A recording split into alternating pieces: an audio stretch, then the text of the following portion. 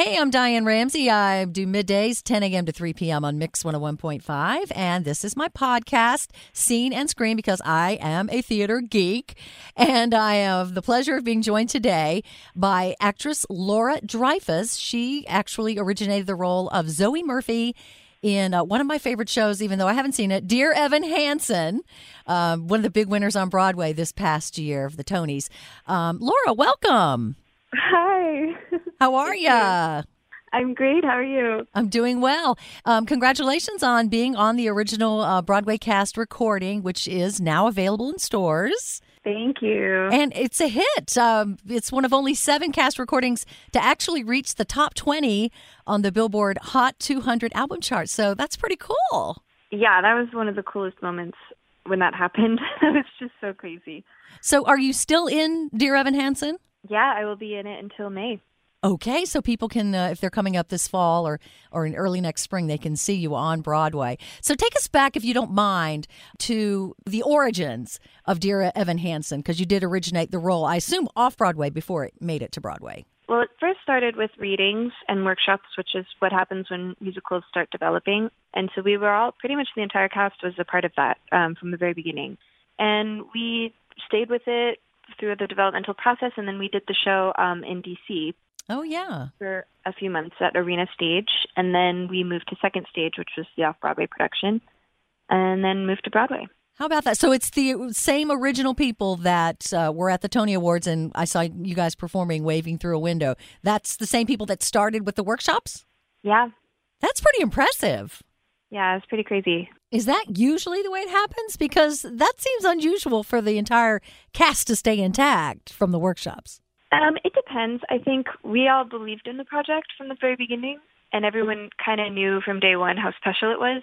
So we did whatever we could to make sure that we were available when we were doing it. But I think it's also a testament to really good producing. Our producer, Stacey Mendich, and our creative team knew that they wanted us all to stay with it. So they were really accommodating and tried to make sure that we could all be a part of it. That's pretty cool. So I'm just curious now, when you're rehearsing, because you have understudies, do you rehearse with the understudies, or are they kind of just on their own? Well, actually, having been an understudy, it usually works where you just rehearse on your own and then you get put into the show. So it's kind of a crazy thing for them to do, but they're incredible. And, you know, we've all been doing this for about a year now, so we've gone on with every understudy a couple of times at least. So we have an idea of how we do the show with each other at this point. That is good, because I would think that would be kind of, stressful for the person that's the understudy. Like, oh, my God. It's kind of like, okay, now I'm on. I've been practicing it, and you have to be ready to go every night. Yeah, they're incredible, and the way they just step up to the plate and they nail it every time. So we're really lucky to have them. Oh, I meant to ask this when we were talking about the music, the sound. Sorry, I always say soundtrack. The cast recording. Why do you think that it is so successful? What do you think is so special about the Dear Evan Hanson music?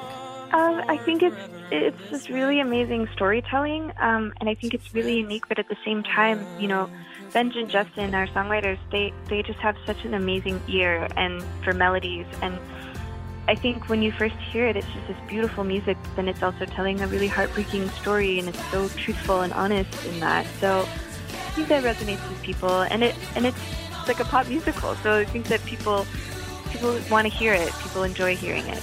They should, because I actually listened to a friend of mine. We're always trading recordings back and forth. And so I listened to it before I knew what Dear Evan Hanson was about. And I haven't seen it, and I don't want to know too much. Like you showed me you guys sent me the sort of the synopsis, and I'm like, I'm not reading too much, because I kind of know. You can kind of tell from listening to music what happens. But I'm like, I just really still want the surprises to happen. Yeah, that's the best way to see it. But just on its own, the music, it sounds different. It does sound more like pop music. Yeah. And you mentioned Benj and the other guy, Justin. They're the ones who did some of the work on La La Land, right? The movie. Yeah, they wrote the lyrics for La La Land. Which is crazy. I know, they're so talented. It must be nice. Yeah. But yeah, what's your favorite song from Dear Evan Hanson? Do you have a favorite? My favorite song? I mean, I love If I Could Tell Her. If I could tell her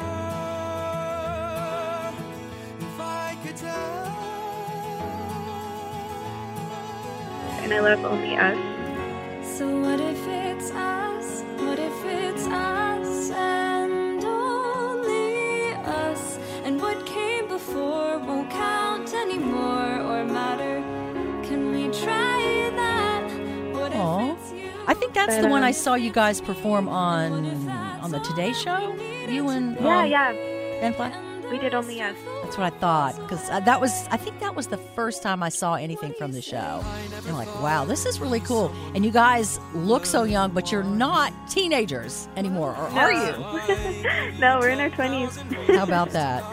Yeah, of course, waving through a window, is my favorite. On the outside, always looking in. Will I ever be more than I've always been? 'Cause I'm tapping on the glass, waving through a window.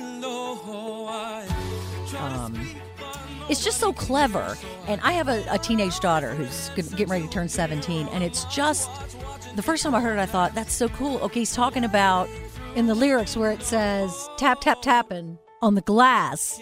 And when I first heard that, I was thinking, he's metaphorically tapping on the glass as an outsider, trying to connect with people. But I'm like, no, he's literally tapping on his phone. I know, I had the same realization, and I think it was 3 years into doing the show that I realized, oh, wait, that has this, what is it, double entendre? Yeah. It's got a lot of layers to it. Yeah, it's pretty crazy, yeah.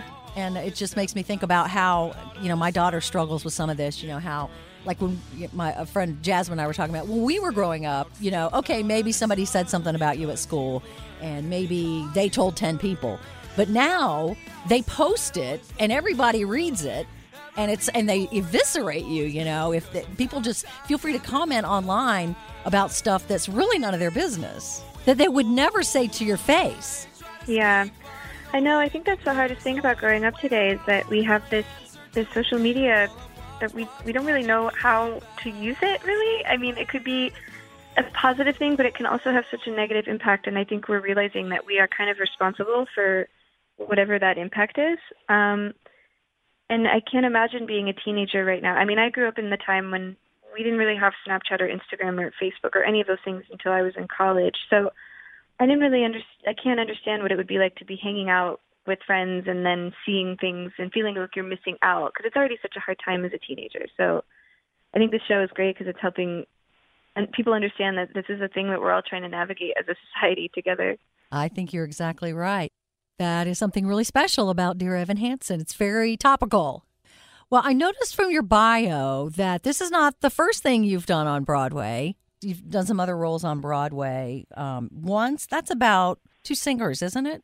Yeah, it's about two singer-songwriters who meet in Ireland. Yeah, it's just like a non-conventional love story where they don't end up together, but they write this beautiful music, and that was a real joy to be a part of. Do you actually play the guitar or the instrument? I play the piano. Yeah, technically, I play the piano. So were you playing it in that role? Yeah, I played every night.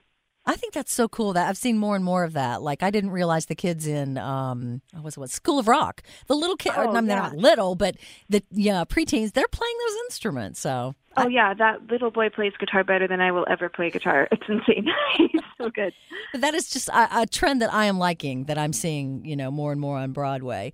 And you've also done TV. Did you enjoy being on Glee? Oh, I loved it. It was so fun. It's such an iconic show, and I was able to join for the last season. So that was a really cool experience. Yeah. So what do you prefer, stage or TV, or do you have a preference? It's so hard to decide. I have to say my heart is always with theater. It's what I grew up doing. And there's just nothing like live theater, so that's a really special thing. It is. There's nothing like live performance. Yeah, I love the fact that TV will always be around and that we can, I can show my grandchildren things in, however many years. That is a cool point. Yeah, that's right. They're very different, but so they are different as a performer. You have to bring different energy, or is it a very different experience? Yeah, it's the same art form, but it's just two different mediums. So you have to figure out how to adjust your craft to make it translate in the best way it can. That's really neat. Okay, one more thing I wanted to ask you. We in the Triangle, Raleigh-Durham, Chapel Hill Triangle area, we have a lot of like good theater, local theater, and regional theater, and a lot of like budding performers. Can you give them any advice? I think just believing in yourself. I mean, it's really hard. A lot of people are going to say no, and you just have to trust that, if you work hard enough, you take enough classes, you study, and learn, that you'll eventually get a really great yes, and that's why we're doing it. But yeah, I think just trusting and believing in yourself and surrounding yourself with good people who inspire you and support you. So what's in the future for you once you finish up with Dear Evan Hanson? Well, I'm going to continue acting, and I have, some things I'm excited about, but I'm also really interested in writing music, and just discovering that and hopefully releasing something in the next year would be really cool. Ooh, well, we'll look forward to that. Laura Dreyfuss, that sounds exciting. Congratulations and best of luck on your future endeavors. And thank you again so much for talking to us today. Thank you. Thanks for having me. I'm Diane Ramsey. Thank you for listening to Scene and Screen.